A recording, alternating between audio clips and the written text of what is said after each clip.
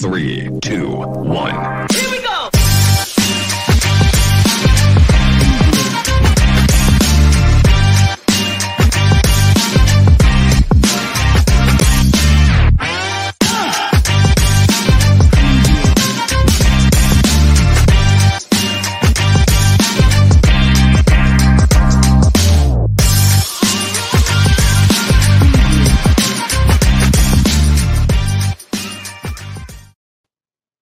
Heidi-ho, welcome to the Monday interview edition of the Dennis and Andy Show.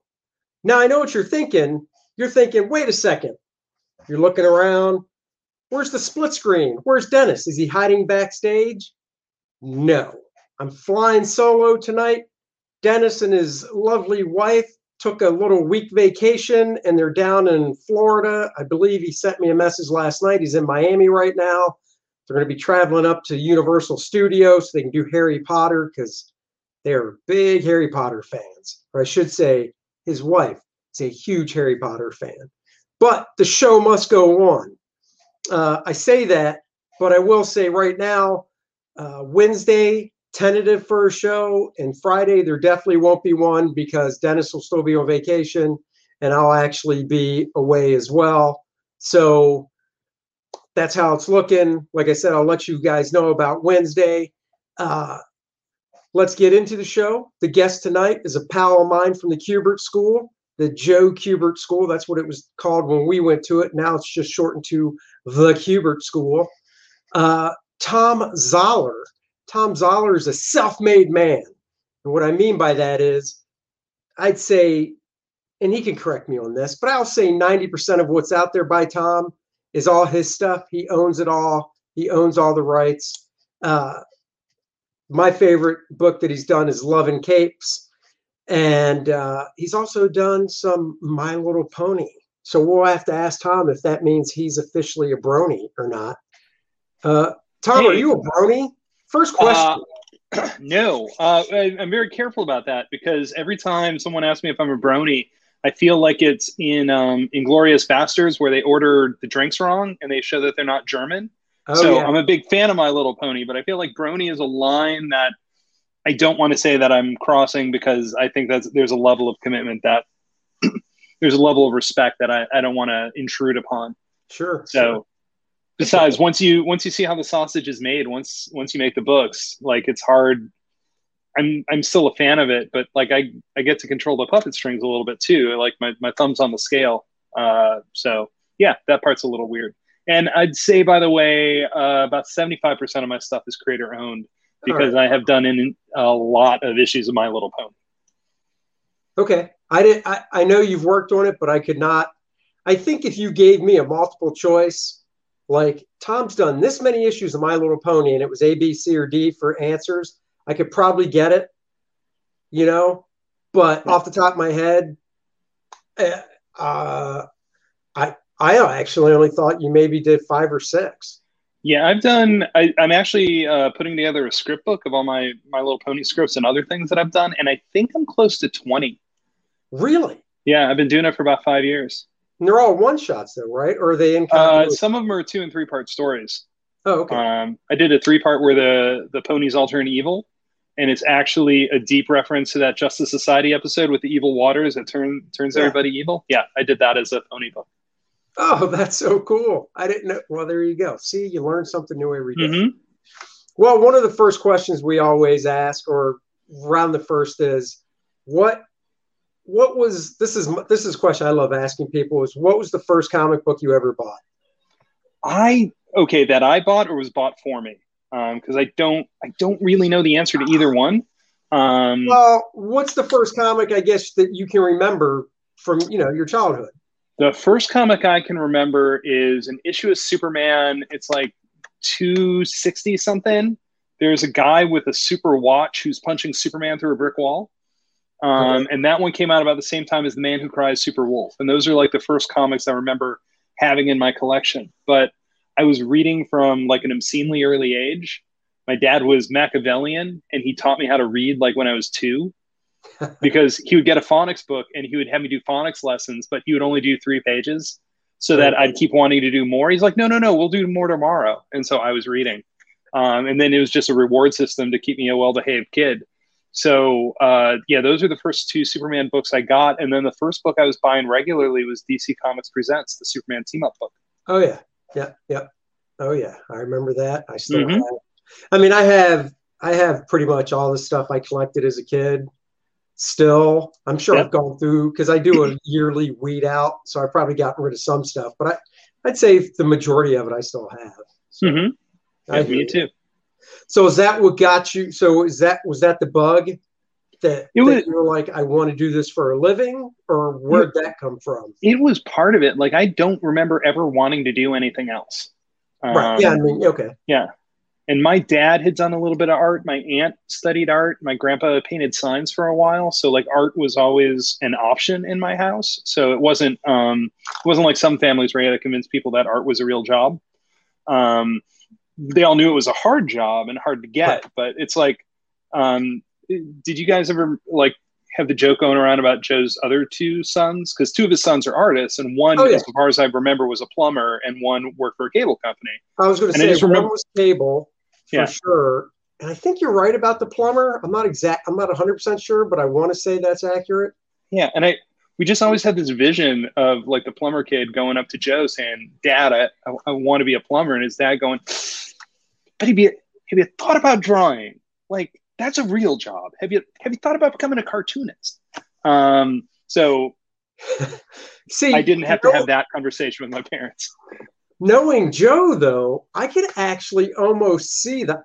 And realistically, knowing Joe, I could actually see the opposite of that, where Joe was like, "Look, this is a hard job. It's rewarding, but it's very hard." And then if the son was like, "Well, I want to be a plumber," I can almost see Joe, because Joe was such a great businessman, going, "You'll always have work. If you be a plumber, you'll get paid well. You'll never go a day without having work. Be a plumber." You know what I mean? Yeah, I'm really sure he did. I mean, it was the joke that we had, but I know he said that being a cartoonist is the kind of thing you would do even if you weren't getting paid for it. Right. And I mean, that's a level of passion for it that not everybody has, and it's hard to maintain. So yeah, I don't think you would push anyone into being a cartoonist. It's an awesome life, but it's not an easy life all the time. No. Well, it's funny too with Joe, because if I remember correctly, those two sons, the ones that, aren't cartoonists, whose names I don't even know, they're the older, because in the line of things, because there's a daughter as well. So I believe the daughter is still older than Adam. Okay. Andy's the baby. Okay. So I believe it's going from young to old. It's Andy, Adam. I want to say it's the daughter, but I'm not 100% sure. And then the other two sons. And I don't know which order those are in. But it's just funny to me that the two eldest sons, who you would kind of think, I mean, I don't know why, it just seems the way my mind works, I think those would be the ones that would be like, yeah, I'm going to be the artist as well, not skip these two. You know what I mean? Yeah. I think the oldest son wants to follow in his dad's footsteps. I mean, when I was a kid, as much as I wanted to be a cartoonist, and I never considered being anything else, I also thought I would work at the post office with my dad. Right. But I can also see, like, just as a parent, loosening up on the kids that come, because it's hard with the first, and then they kind of blaze a trail and there are grooves. So I could see that opening up to, we did pretty well with these three, so yeah, cartoon is probably fine. Yeah, that's true. So then when did you discover the Kubert School and go, that's it, that's where I'm going? I probably discovered the Kubert School. I'm trying to think what comic would have had it, but back when they had letter columns, back in the 80s. Well, back when they had letter columns, they would run the biographies of the artists, and they would say who the writer was, who the artist was, and I started noticing a lot of people went to the school in New Jersey called the Kubert School, or like you said, the Joe Kubert School of Cartoon and Graphic Art. When we that's went right, there. That's the full name. Yes, and I mean, I remember the ads in the late 80s, but I knew the school before then. And I knew the school when Joe was drawing, or the students were drawing Dynamite magazine. Mhm. And then for a while he had a drawing column in there, but it Mhm. had to be a couple of those, biographies of artists. It must have been like Tom Mandrake or someone like that. I can't think of who else would have been earlier on in the process, but yeah, once I knew about that school, that was always top on my list. It was kind of scary for my mom because I was Yeah. irritatingly smart, and she thought I would go to like college or something. But we had a deal that if I got good grades, I could go wherever I wanted to school. And I'm like, here's my Phi Beta Kappa 4.0, all that stuff. I'm going to art school. There's no scholarships. I need Oh, money. no. Yeah. So it was a hard push at the beginning. She's my biggest fan now, which I try to make sure to say because it's super true. But there, Sure. like going into cartooning is like saying that you're going to play in the NBA. Like there's a new crop of people who play in the NBA every year, but there aren't that many. Right. And there aren't that many who make a living at it. So, I understand the reticence for making that the thing somebody's going to pursue. Yeah, I get that. So I saw the ad for the school. It was around 83 or 84 because I remember being a freshman in high school, probably a senior in middle school, actually going, this is where I'm going, and just having blinders on for just going there. My parents were very supportive. I grew up in Maryland, so it was only 4 hours away. So for the interview process, they drove me, we went because my parents wanted to see where they were sending Sure. me, and I did too. I could see maybe if I was on the West Coast going, all right, let's do it over the phone. It'll be a surprise. But being so close, we drove up, all that. I definitely I see what you're saying with, like kind of like sports. It is a yearly, it's like this new crop. But I think to me, instead of it being yearly, it almost seems like it's like every 3 or 4. I mean, I know there's people always wanting to get in every year, but it seems the new crop in comic books seems to be almost the 3 to 4, even 5 year, where it's like, there's like this group thing. Yeah, it's definitely cyclical. Yeah, like you almost have to build up enough working independently to get noticed by the big companies now. right. Or like you've been pushing long enough to get noticed by the bigger companies or whatever. But I was just making the point that I think there are jobs that parents don't want their kids to go into at all because it was never, we don't think you can make it. It was, we think it's really tough to make it. And we're it's not a lack of faith. It's more like a fear of the reality. So, right. Oh no, totally. I mean, I'm sure you had classmates in high school on the football team. I don't know if you played or not, but I did not. My parents were afraid I was going to hurt the other kids with my powers. My parents were just afraid I was going to get hurt. So I've been this height since I was like 15. So yeah, no, my parents I got noticed when I went to school, but I never played. Yeah, no, my parents were afraid I was just going to get hurt. So, and I didn't have interest in football anyhow. But I knew lots of guys on the football team, and they all had the aspirations of going to college to play football, then going to the NFL. None of them did. Now, I'm not saying none of them didn't play in college. They might have. I honestly don't know if they did or not, but I know for a fact none of them are in the NFL. So, I get totally. Well, it's like my daughter. She wants to.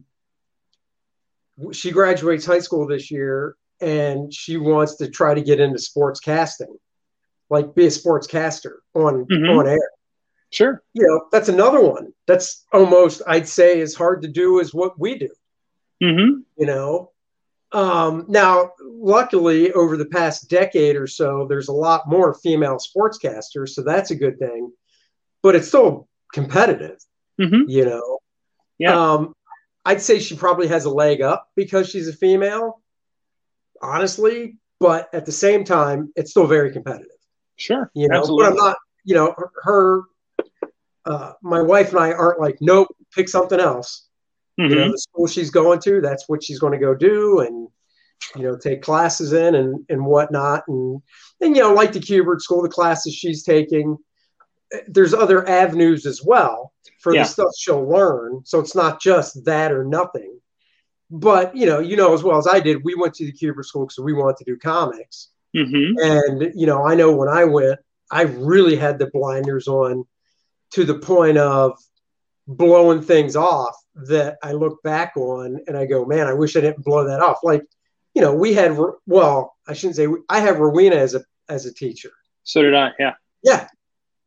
I totally blew that class off, you know, and I really wish I didn't. And I really wish I would have paid more attention and kept utilizing the stuff she taught. Mm-hmm. Because once again, back then, it was like comics was like, well, if you want to do comics, you know, you either pencil, ink, or color. But there's not, it was really just a burgeoning thing for painters. Mm-hmm. You know, and then as the 90s went on, painting became more of a thing. And then even today, even though most of the work that painters do today is digital, look at Alex Ross.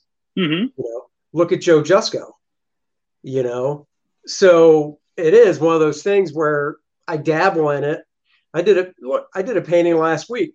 Nobody except Dennis has seen it, and he'll probably be the only one that sees it because I look at it and I'm like, that's so bad. I took care. Well, I mean, we all took the same classes, but I took caricature class, and I remember thinking, I'm never going to use this. Yeah. Like, why do I? But I mean, I did it. Like, I had Jim, right? Jim McQueen. Jim McQueen, yeah. And I think some of it comes from like when I was in high school to get the grades that I needed so that I could go where I wanted to. I had to make sure to apply myself, and even if I didn't think I was going to need them. But my first job out of art school was working in an amusement park doing caricatures, and that was a good chunk of my money for the first like 10 years of my career, because I used to do private parties and, you know, company picnics and all that stuff. Oh, and that's it's nice cool. Yeah. Could you still sit down today if you had to could you still be hired for a caricature thing and snap back to doing it live with the easel and stuff? Could you really? No question. Yeah, because I do like one or two a year now. Okay. Yeah, I mean, in COVID, obviously not, but right. And I used to love doing after proms. They were actually my favorite, because I just really like talking to kids when they're deciding what they want to do. You know, because since I always knew what I wanted to do, like, I don't understand anyone who doesn't pick the same thing I did.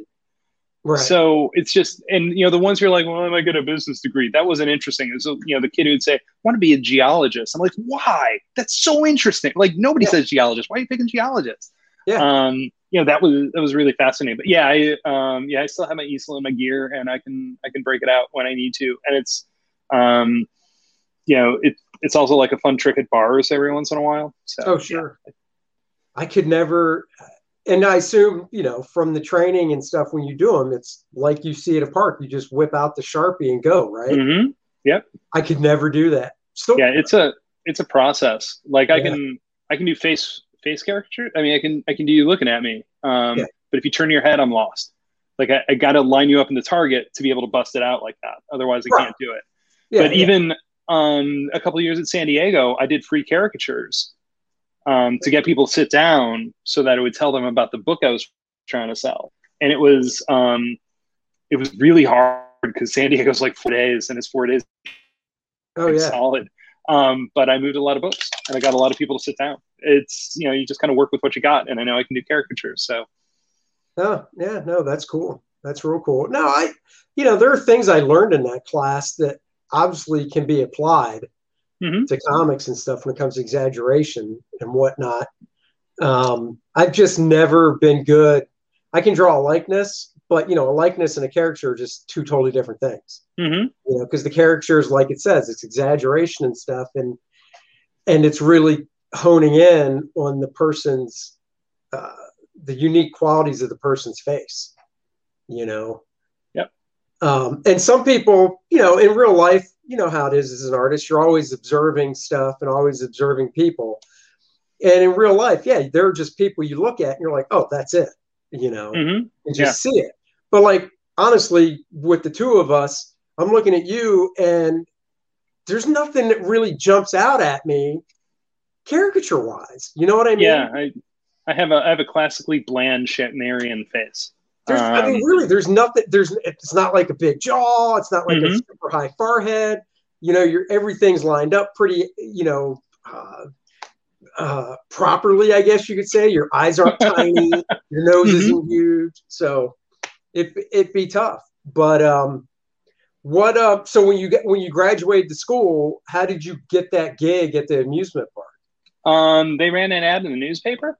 The And I newspaper assume by me. did you move back home or? Yeah, I moved back to Ohio. And there's an amusement park there called Geauga Lake.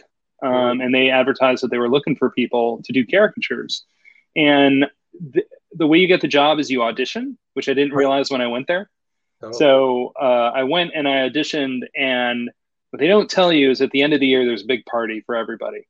And they keep those caricatures and they bring them out. And they were so bad. Like, I don't understand how anyone looked at it and said, yeah, we can make money off this guy. But I figured at one point that I drew 3,000 caricatures over the summer. And that gets you better than anything else. Like, like so much between that. I mean, just how much, when you're trying to get started in art, you keep asking people what you need to do to get better. And you don't like to hear practice. Right. Because you know to practice, but it doesn't mean you don't need to practice. And it's just amazing how much just keeping going gets you better. Yeah. That, and I learned how to talk to people, which, as a, introverted artist is not always the easiest thing. But I had to sell because we were on straight commission. So I had to be able to work with people and get them to come in and sit down for caricatures and do the whole spiel and talk to them so that they weren't distracted by the fact I was staring at their face for 5 minutes.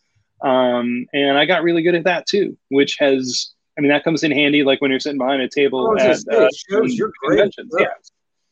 It's a carefully cultivated illusion, but yeah. What were those in color back then? Some of them, we did black and white color, singles and doubles. Was the color pastel or what was the color? They were the art sticks, the ones that were like the inside of the colored pencil, so they didn't smear. They didn't melt, which was good. Yeah, they're hard to find now. And I don't do a ton of color stuff anymore because it feels like people just want black and white. But yeah, that's how I used to do color live. And yeah, I'd have a little Tupperware container full of it and just, the tricks with the side and, coloring with the side, then coloring with the main part. And yeah. So after that, what was the trajectory for Thom after that? I went to work at a newspaper as a graphic artist, so doing paste up. Because back when I started, it was still like using a waxer and lining up key lines and doing stuff by hand. They eventually transitioned to computer. Doing that in the 90s? Like, because we're talking like, what year was this? It would have been like 92, 93. Oh yeah, no, that makes sense. Never mind. Yeah, and the school that I went to wasn't sorry, I was trying to brighten up my monitor and that didn't work as well as I had hoped. The paper that I went to was like the Cleveland Plain Dealer is the big paper in town, and mine was the local one, the News Herald. So they were a little behind, but not a ton. And it was nice because I got to come in when they were starting to transition and figure out how to help them do things and kind of push them in different directions. Because I would fill in for the graphic artist every once in a while and do caricatures and things like that. And I started coloring on the computer before he did. Like it was still cutting like Ruby Lith and Amber Lith and doing the percentages. Oh yeah. And like I scanned it in and, just in freehand made vector shapes to do all the colors, but I like was able to push it that way. I worked a couple of years just in paste up with stupid hours, like 4 a.m. to midnight, but it was art. And it was like some sort of art career. And then I was their advertising artist for 3 or 4 years. So I built ad layouts, and then I filled in for their illustrator every once in a while. And eventually I went to an ad agency. And then I was there for better part of 5 years. Did that. And you mean? Yeah. It was a small advertising agency in the suburbs, near the suburbs where I live, which was nice because it was small enough where I got to do everything. So that's where I learned to build websites, and I did, graphic design and illustration, but I also directed TV commercials and did radio spots and just learned about all that stuff. And all the while, like I got my first lettering job when I was at Cubert, the last year I was there. So cool. I was always freelancing stuff as I went. And that was hand lettering back then too. So yep. What was that on?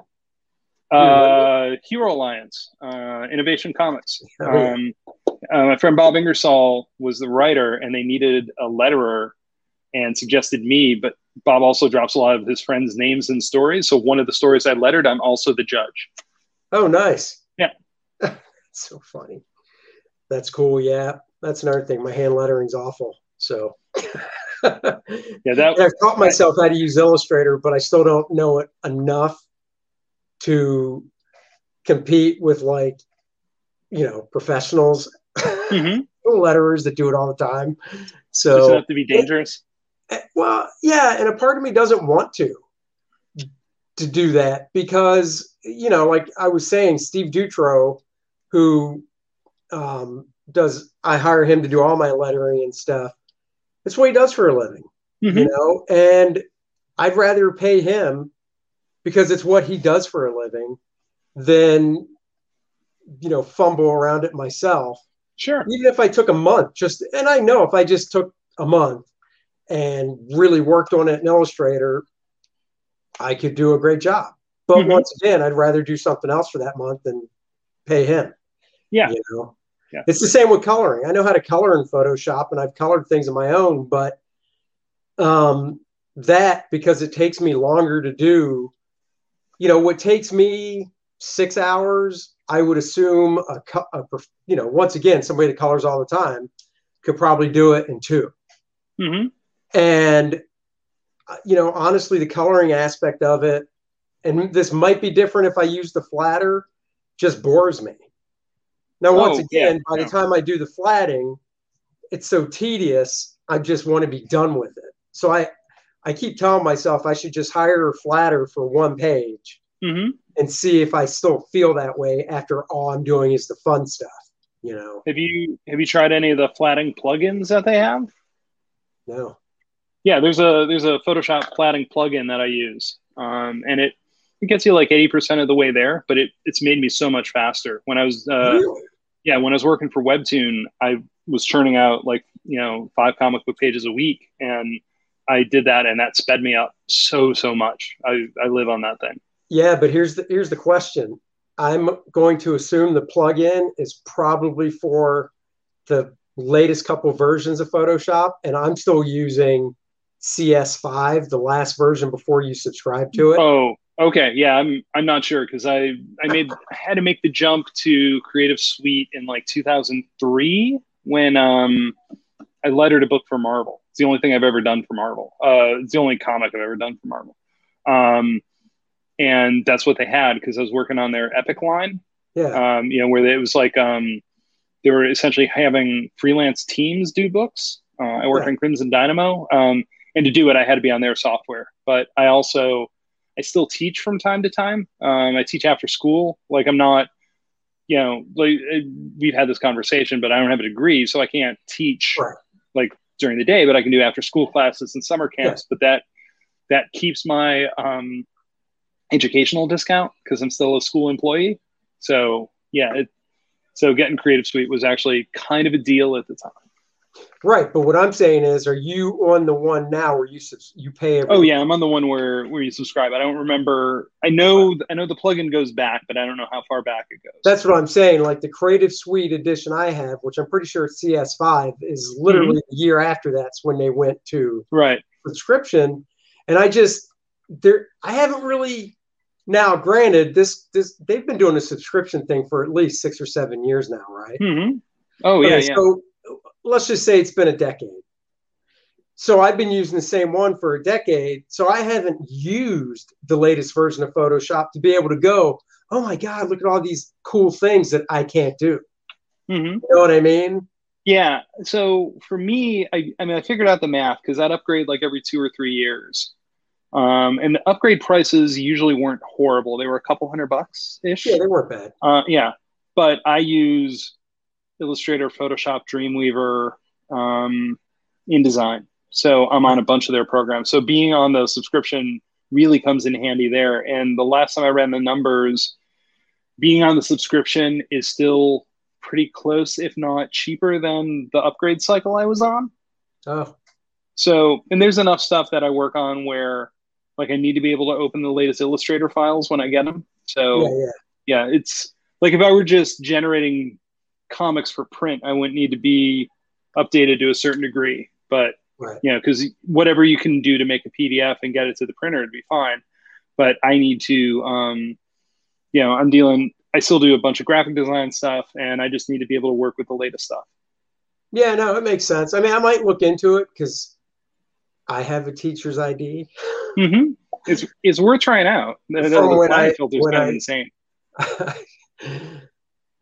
So like, do you use the program SketchUp SketchUp, the 3D? Sometimes, yeah. Well, because what I was going to say is like, I just got 2021, and with my teacher ID, what I pay for it is just. Oh wow, okay. I think I might still be using the free version because I just don't use it that much. But occasionally, like when I'm rotating a car or something. Well, the thing is, there isn't a free version anymore. Oh, like free version, if there's a free version, it's literally web-based. It's not desktop-based. Okay. So if you're using something on a desktop, you can do that. But if, for instance, you went to the 3D warehouse and was like, oh, I like this, I'm going to download it, you probably wouldn't be able to because it won't match up. Okay. That's why for the past couple of years I've just bought it. But like I said, you know, with the teacher ID, the price is so much less. So I might actually have to look into the Photoshop or Adobe Suite subscription just to see. Well, the fun thing is, like, so I don't know if you use After Effects or not. Not really. Well, After Effects is video editing software. So I don't use it either, but my daughter does because she also does video editing. Actually, the intro video to the program here, she made for me. Okay, cool. So, and if you eagle eyes pay attention, in the lower right-hand corner, it says Courtney. She's like, I want to put my name on it. I'm like, go ahead. I don't care. And we paid her too. Because I said, look, we'll pay you to do it. She's like, how much? And we're like, this much. She's like, okay. So she made the intro for us. And it's After Effects, which is an Adobe program. And when she first started using it, she's like, you know Adobe stuff, come help me. And I'm like, I don't know After. I looked at it and and it's kind of like the first time you look at Photoshop, you're just like, and that's what I did. I'm looking at After Effects and I'm like, I don't know this at all. So I actually met somebody in San Diego 2 years ago that her day job was editing trailers together for a small studio in LA. Okay. So I actually had her, through Zoom, hook up with Courtney and teach her After Effects. Oh, cool.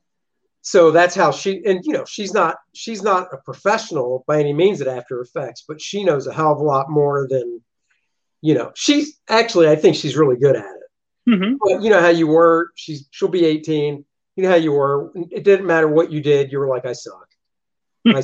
That's what she is. She's like, I suck. I don't know how to edit. And I'm looking at what she did, kind of like my dad would look at, and my parents would look at what I did drawing wise and be like, no, you don't. That's really good. You know, so, and that's part of what she'll learn when she goes to school as well. So anyway, so after the ad agency and all that, when did you first start getting, because when you first started in comics, it was, if I remember right, it was your stuff. Like when it came to drawing and everything. When it came to drawing, yes. I started, the first thing I did was Raider, and that came out in 2002. That was the first thing I totally owned. I was always doing lettering and inking.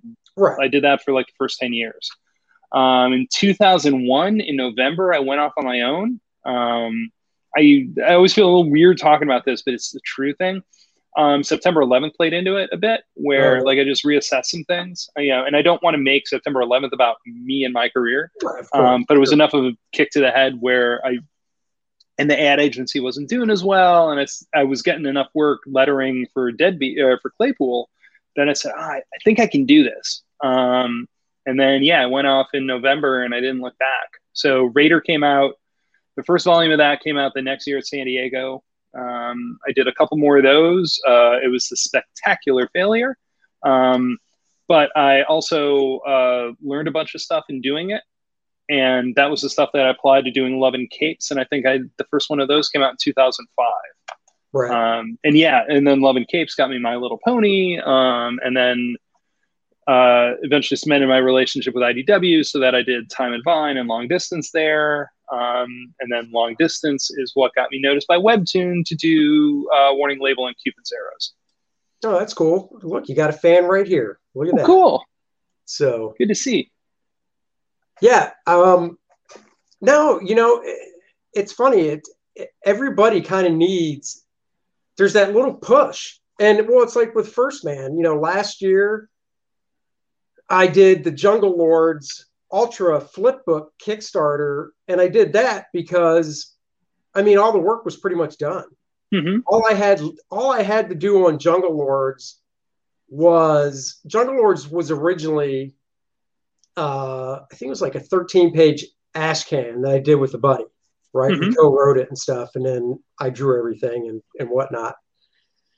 And Ultra was something I did just for fun, and it was, a 14-page standalone story. And then I thought with Jungle Lords, I really want to finish it. And we did actually break it down to like a 4-issue thing. I even talked to Dark Horse about it and stuff, but they passed, whatever. And I really wanted to get it out there. So I was like, well, what can I do to get it done? And I thought, you know what, I'll just go in and give this first 13 pages 9 or 10 more pages to finish the mm-hmm. story at least. And I did the whole flip book thing and put it on Kickstarter, and it did well. And then I was like, I really want to finish First Man. And First Man, it was a book that came out in 1997, and it was 1 issue, and it said to be continued, and it never was. And I always wanted to finish it.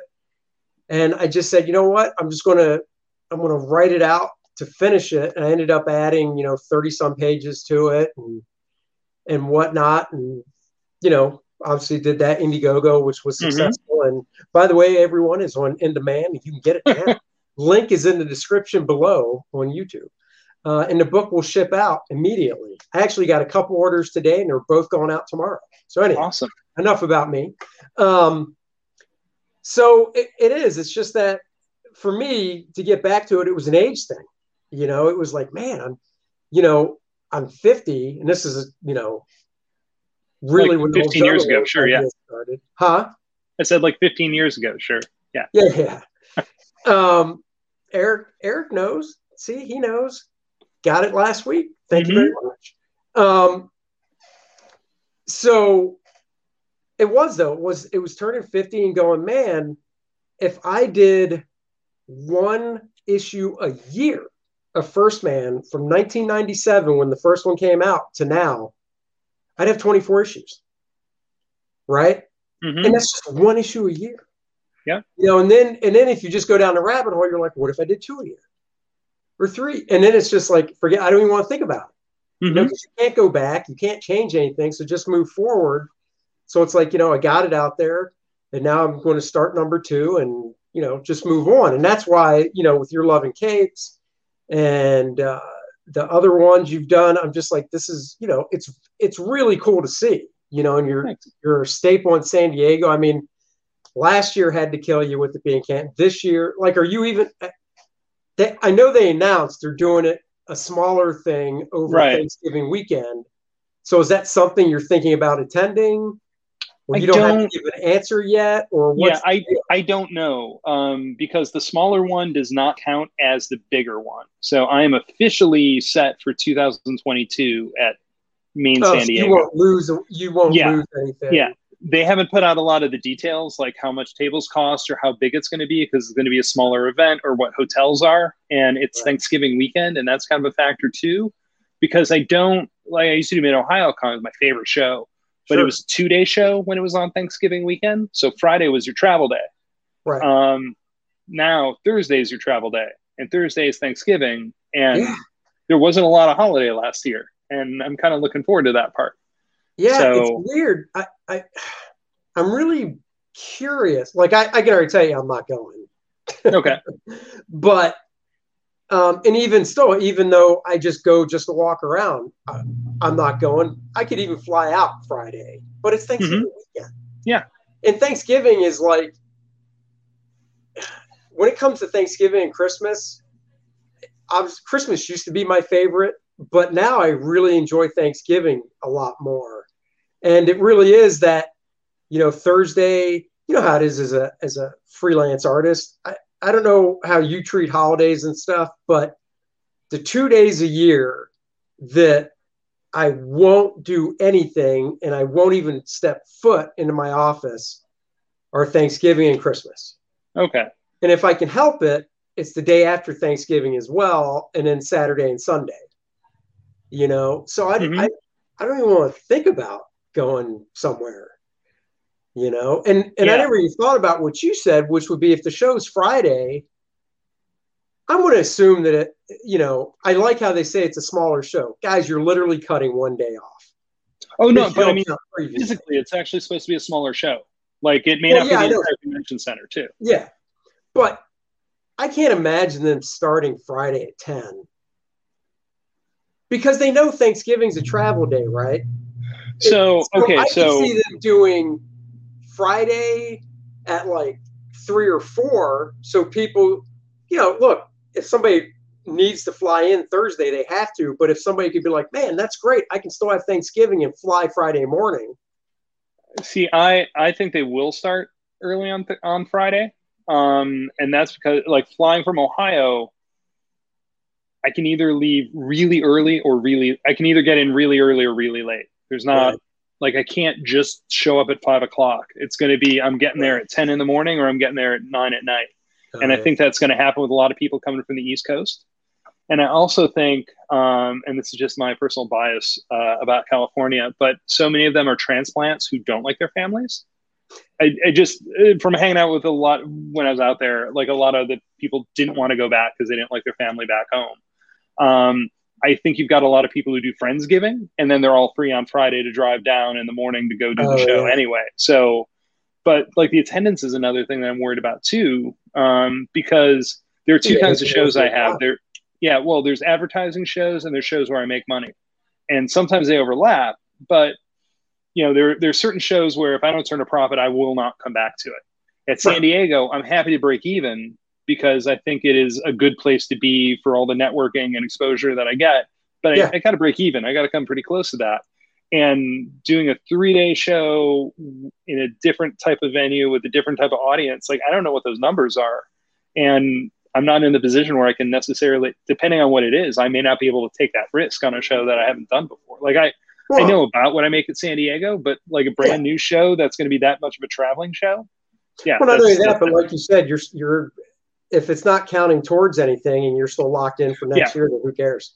Yeah, and I think it's going to be self-selecting. I think you're going to have a lot of California, Washington State, Texas people there, and it'll work. It'll be fine. And I don't know what Comic-Con's financial situation is, but this is now the 4th show that they've skipped because they had the 2 WonderCons and then the two San Diegos, and like I don't know what they do. Like I don't know how much money they need to make, and I don't know how they make money when they're not doing shows.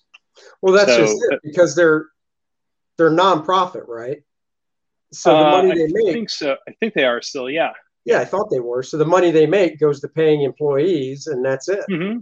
Yeah, but I don't know how many employees. Like, I'm sure you saw that Heroes Con is gonna just wait till next year. But I know like Heroes Con doesn't necessarily have a convention staff that operates all year.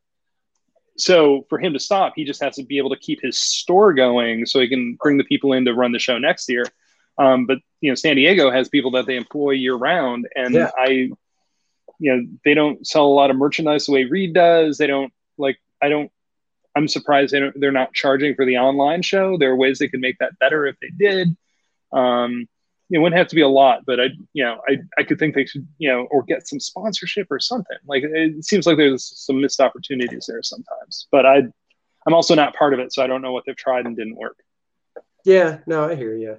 Yeah. The first show I'm doing again is South Carolina Comic-Cons in 2 weeks. Mm-hmm. Yeah. And you do that or no? I usually do. I skipped this year. Because it's the whole COVID math thing, but I've got my first shot and I will be fully vaccinated by the beginning of May. So my first show is going to be Pensacon, because it's I was the firewall for my parents for going out. Sure. So it was my pleasure to take care of them, but I was also like, it's not so much that like my risk exposure is pretty minimal if I went period, but I needed to wait for my parents to be set and all that level. So now it's a lot easier for me to decide to do it. And I think shows are still going to be safe, or as safe as they can be. And it's also kind of self-selecting. Like you're not making anyone go to the show. So like everybody's making their own risk assessment when they show up. So yeah, once I'm vaccinated, I'll feel a lot better. I had to pull out of South Carolina when they asked about it because I didn't know what that horizon looked like. Like I hadn't got my parents vaccinated, I hadn't got me vaccinated. Like nothing was set. And I especially, I'm friends with those guys, and I don't want to ask them to get a hotel and a table and then pull out 2 weeks before and say, I can't make it now. So I wanted to let them know way ahead of time. Yeah, no, that's cool. Yeah, but that's the only one I have. Yeah. After that, when's the Pensacola one? I assume Pensacola is middle of May, late May. Oh, okay. But they've also got the southern bonus where they can do a lot of stuff outside. So. Oh yeah. It's not like winter in Ohio. All the space heaters in the world is going to make a difference. Yeah, but you're done with snow in Ohio now, right? We just had snow last week, just a little bit on April Fool's Day. But yeah, I honestly, I don't mind snow anymore because I work from home. So like, it doesn't matter. Like there's a world of difference between shoveling the drive when you want to and shoveling the drive when you have to get somewhere and when you don't need to. It's just kind of fun. And like, I have more trouble in the summer because when it's snowy, there's no part of me that wants to go outside. So I'm much more productive as opposed to like when it's a bright sunny day and my studio's all windows and it looks great. And I can hear my convertible calling, come on, let's get a slushie. So it's a little harder to stay focused. That's funny. Well, back to the work stuff. You've also written for animation, right? I have. I've done 2 scripts so far. I did an episode of Spider-Man, Ultimate Spider-Man, Contest of Champions, and I did 1 episode of Saint Seiya: The Knights of the Zodiac on Netflix. Ooh, I assume that's a cartoon as well. Yes, yeah, it's based on anime, Saint Seiya. Oh, cool. Now, how long ago was that one? That's weird. I wrote the script in 2016 for that one, and it aired in 2018. Oh, wow. Maybe 2019. Cool. Yeah, it's weird, like how far out things were. Like I wrote the Spider-Man script in 2013, I think, and it didn't air until 2015. Wow. And I think it aired 2015 overseas and then domestically in 2016. It was just weird, or something like that. But yeah, it's because we're used to doing comics. I'm going to make a comic that'll come out next month, and I'm going to write a script that will be done in 2 years. And you didn't know that going in, right? Well, I mean, I knew the process, but a lot of the networks are very weird about scheduling. So like they won't necessarily tell you when something's going to come out. They'll move those schedules around. They'll decide, we're going to hold the last 4 episodes back until we don't know when. So yeah, I'd like to do more.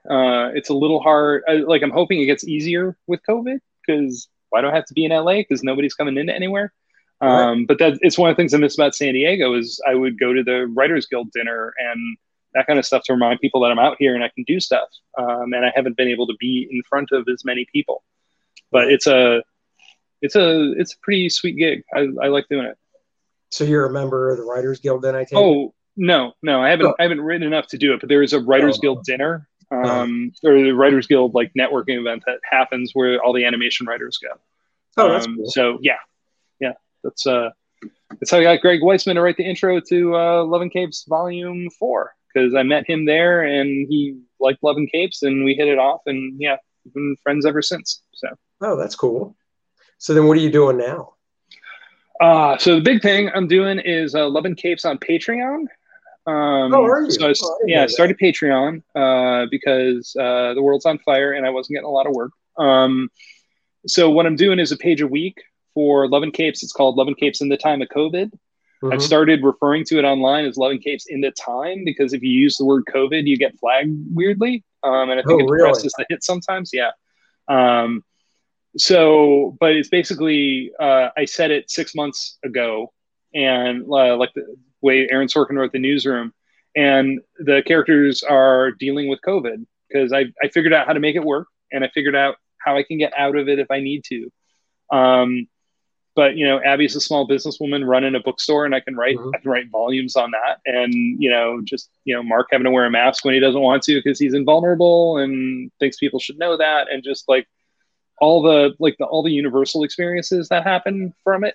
Mark gets really upset when his parents like go to church after the lockdown happens, because when lockdowns happened, like they happened slowly, and like there were still those couple days where you knew things were bad, but they weren't officially bad. Right. And he's like, geez, I'm the one who's invulnerable, not you. You're not supposed to be doing that. Just stuff like that, or jokes about filing for small business assistance, because I did that too. I did that too. Yeah. Yeah. One of the things that happens is that Abby applies on a loan. The first time she does, it disappears before she can get it. So the second time she does, she gets it. And then 2 weeks later, she gets an email saying, we've denied you for your loan. And she's like, yes, but you've given me the money. So does that mean you didn't give me the money? And if that's true, does that mean I don't have to pay it back? Right. And then they call assistance like I did when that happened to me. And because you don't want anything bad to happen. I don't want anything out of sorts dealing with the IRS and the government or whatever. No. Yeah. And I called to try to get this resolved because there was an email, and the email kept bouncing back with an email that says, you can email us with questions here. And I would email, and I got the same email back saying I could email with questions.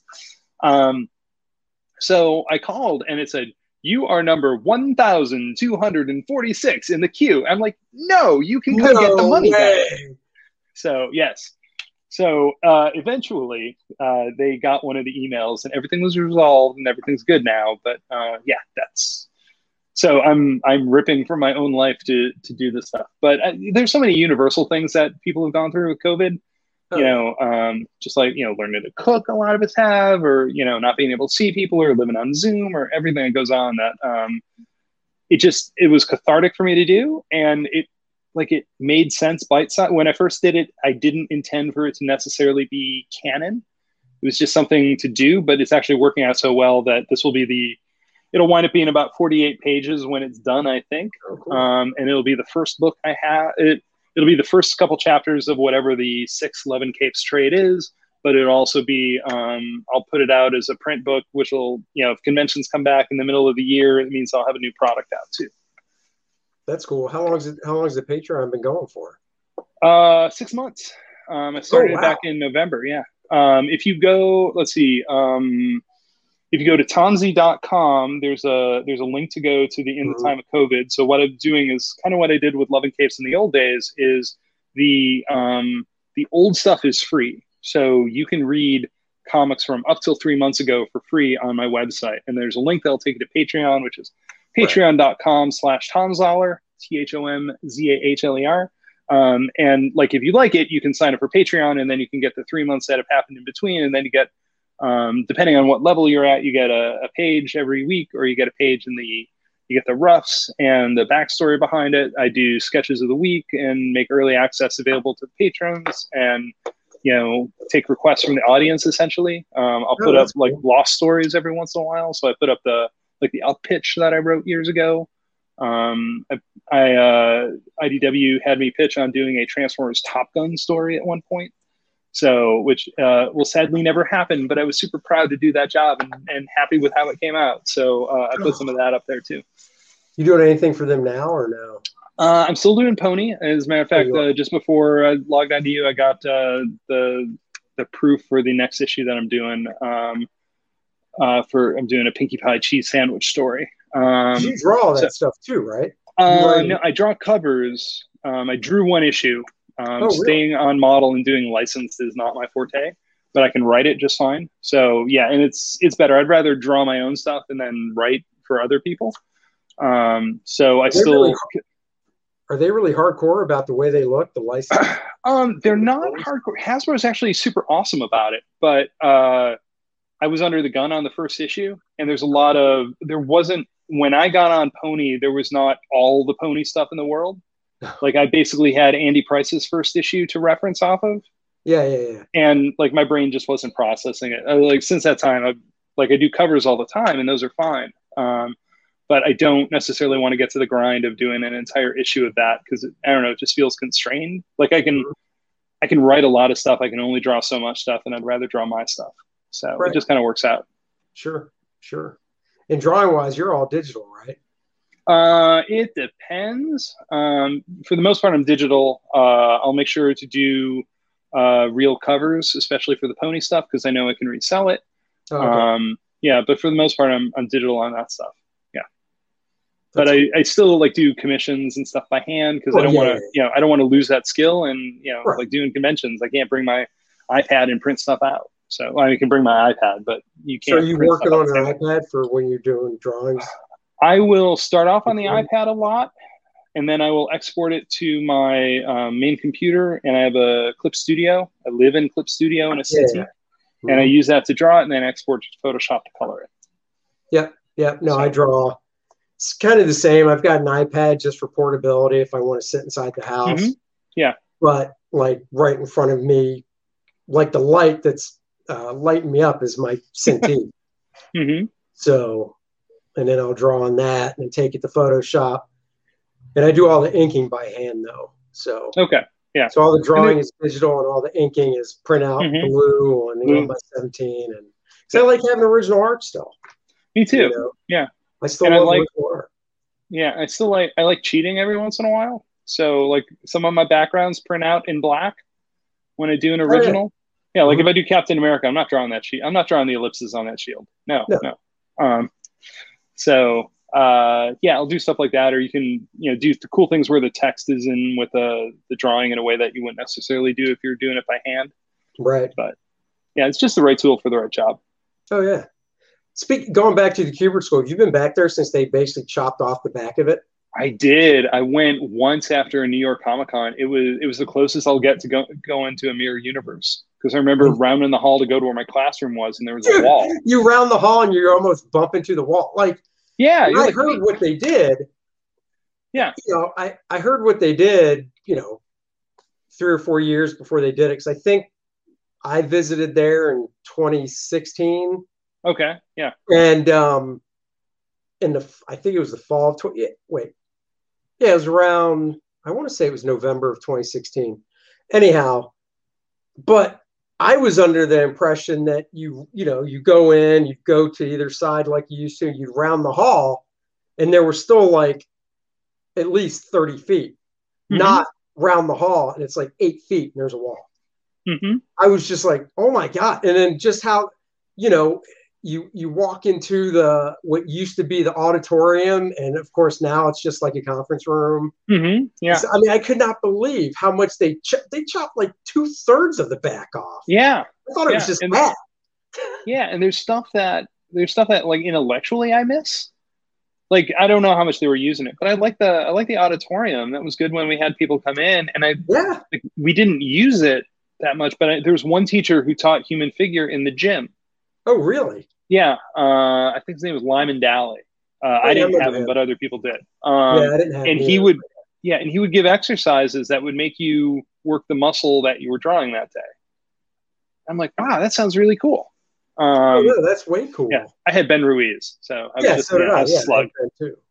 Well, yeah, because you were a year behind me, right? I think a year behind you, yeah. Yeah, that's what I thought. Yeah. So yeah, I had Ben as well. I mean, we had basically the same teachers. So I love the gym.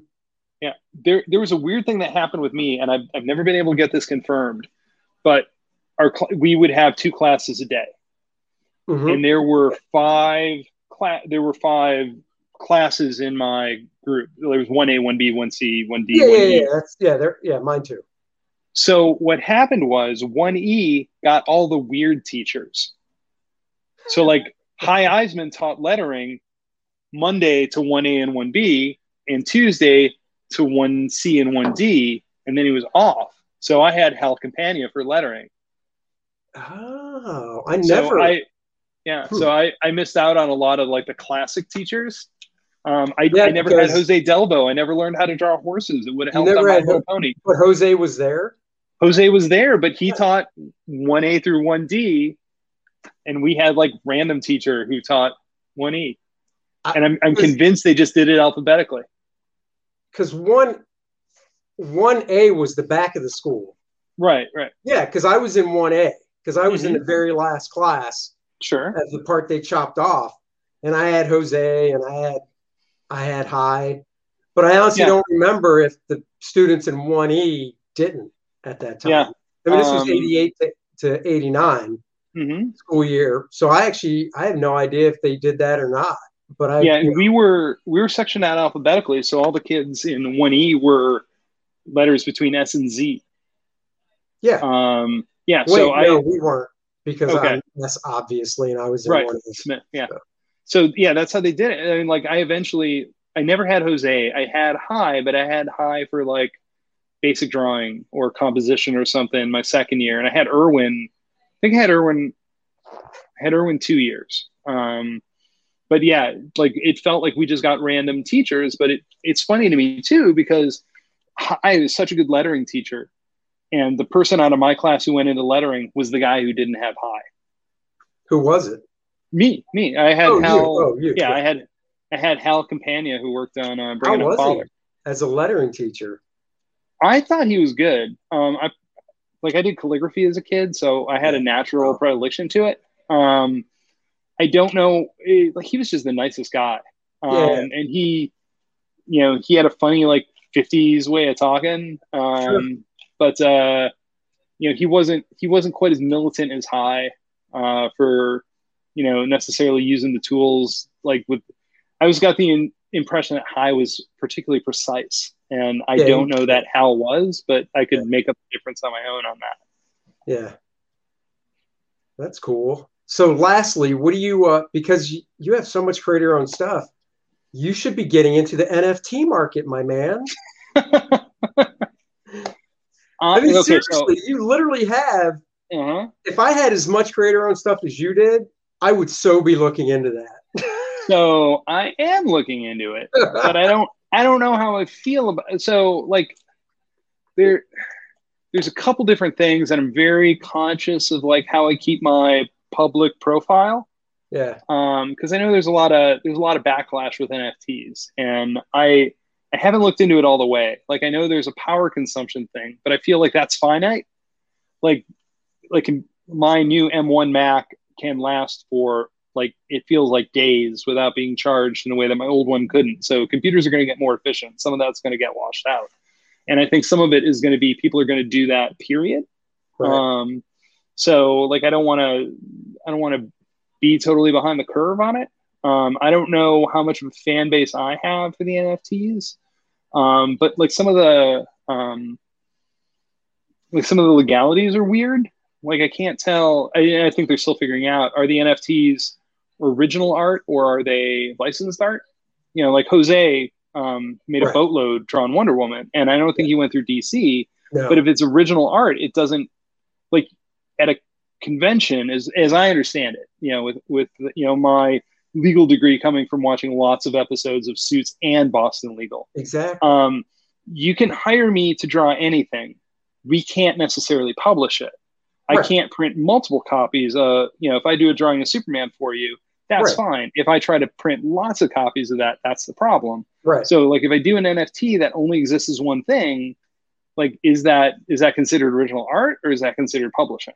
Well, see, that's where I'm curious too, because DC sent this letter out to every all these free, and I didn't get it, which cracked me up. And I haven't worked for DC in 7 years, I think, but I thought I still would have got it, because you think they want to cover their bases, because the way my brain works is, even though I saw the letter, because I had a friend of mine send it to me, and then it was published online, even though I saw it, I'd still be like, you never sent me a damn thing. I'm doing whatever I want. Screw you. Yeah. You didn't think of me high enough as a guy who's worked for you for how many years to send me the freelance. But anyhow, my point is this. What are you going to do? Continue to not hire me? Right. My point is this. They send their original, this was a conversation I was having with somebody, is they send their original art back, right? So you get your art returns, right? Yep. Because they're not paying for the art. They're paying you to do the work and for the print rights. Right. So if I get my original art back of a cover and I don't sell my stuff, and it wouldn't matter if I did, if I had a nice, even if I sold my stuff, if I have a nice full color clean scan of that original piece of art and I'm able to sell it as an NFT one-off, and that's it, why is that any different from me selling the physical piece of art to you? Yeah. Because it's one thing, and you're the only person that can own that cover. Well, now this is the only person that can own the digital type of that cover. Why should DC have any say in that? Is how I look at it. Yeah, I'm with you on that. Like, that seems where it comes down for me. I think it's a bold new world. So I'd rather somebody else test some of that stuff out. And I don't, like, I know that I wouldn't buy an NFT, but I get the appeal of like cryptocurrency stuff. And I get, you know, like, I understand how the blockchain, well, I conceptually kind of understand how blockchain works. So like, I get how it's unique compared to other things, and it has the value that people assign to it. But also, you know, when you see what happened with Jose, you're like, I really need to look into that. So yeah, I'm checking it out. I haven't found out any answers yet. I mean, the only thing I say when you say, you don't know how many fans you have out there for your stuff is, I think the difference with the NFT market is, and because your stuff, I mean, Love and Cates isn't as known as Superman, but your style and your stuff is so unique. And because NFTs play to a certain type of person or a certain group of people, whatever you want to call it, they might look at it as like, just almost in a fine art sense. Yeah.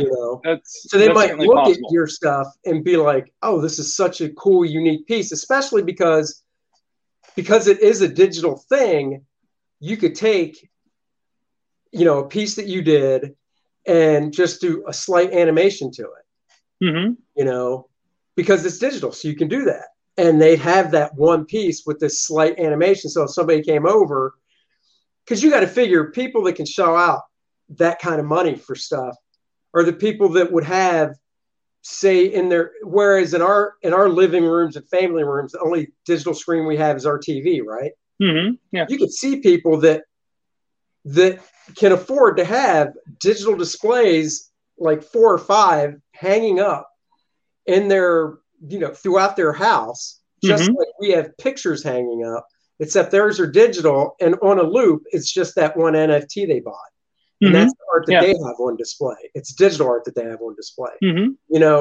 So that's where I can kind of see it. Like, I'd never buy one because honestly, the only screens I have are the computer screens and my TVs, and it would just be sitting on a hard drive.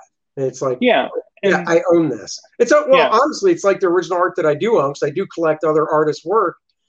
But besides the few things I have hanging up in my office, 80% of the art that I collect is in a portfolio in my closet. So I pull it out once or twice a year to look at or show friends, and it goes back in a portfolio in my closet. My portfolio's in my library. I've got lots of books set up so I can get at it. But it's not out to be seen. There's only so much wall space I have. Right. So that's how, if I ever bought an NFT, it'd be the same thing. It's like, oh yeah, I got one. Oh, you want to see it? Come here. There it is. And I don't have to necessarily understand the appeal of something to participate in it. Oh yeah, totally. I think it just as a creator or a business person, it's really easy to say, I don't understand this, so I don't want to participate in it. Right. And like, if I had said that, I wouldn't be working on My Little Pony. So I try to go where the people are too. Oh yeah. Well, I mean, you kind of have to, you got to change with the times and stuff. I had a couple people contact me about the whole NFT thing, 2 different companies, whatever you want to call it. And then I got an email. They contacted me through LinkedIn, and I sent them a couple images that weren't copyrighted. It wasn't even comic book stuff, but it was some stuff I did on the side for fun. And they're like, oh, that's really cool, whatever. And I got an email from, I'm assuming it's one of them, from somebody else at that company. And it just kind of laid out like these different steps or whatever. And there was stuff in it. I'm reading like, this seems like work that I need to do. And I see nothing in here about you paying me to do this work. Mm-hmm. Right. So I I replied to the email saying, hey, thanks. I do have a couple questions for you. And I laid out all the questions. It's like 5 or 6 questions. Never got a reply.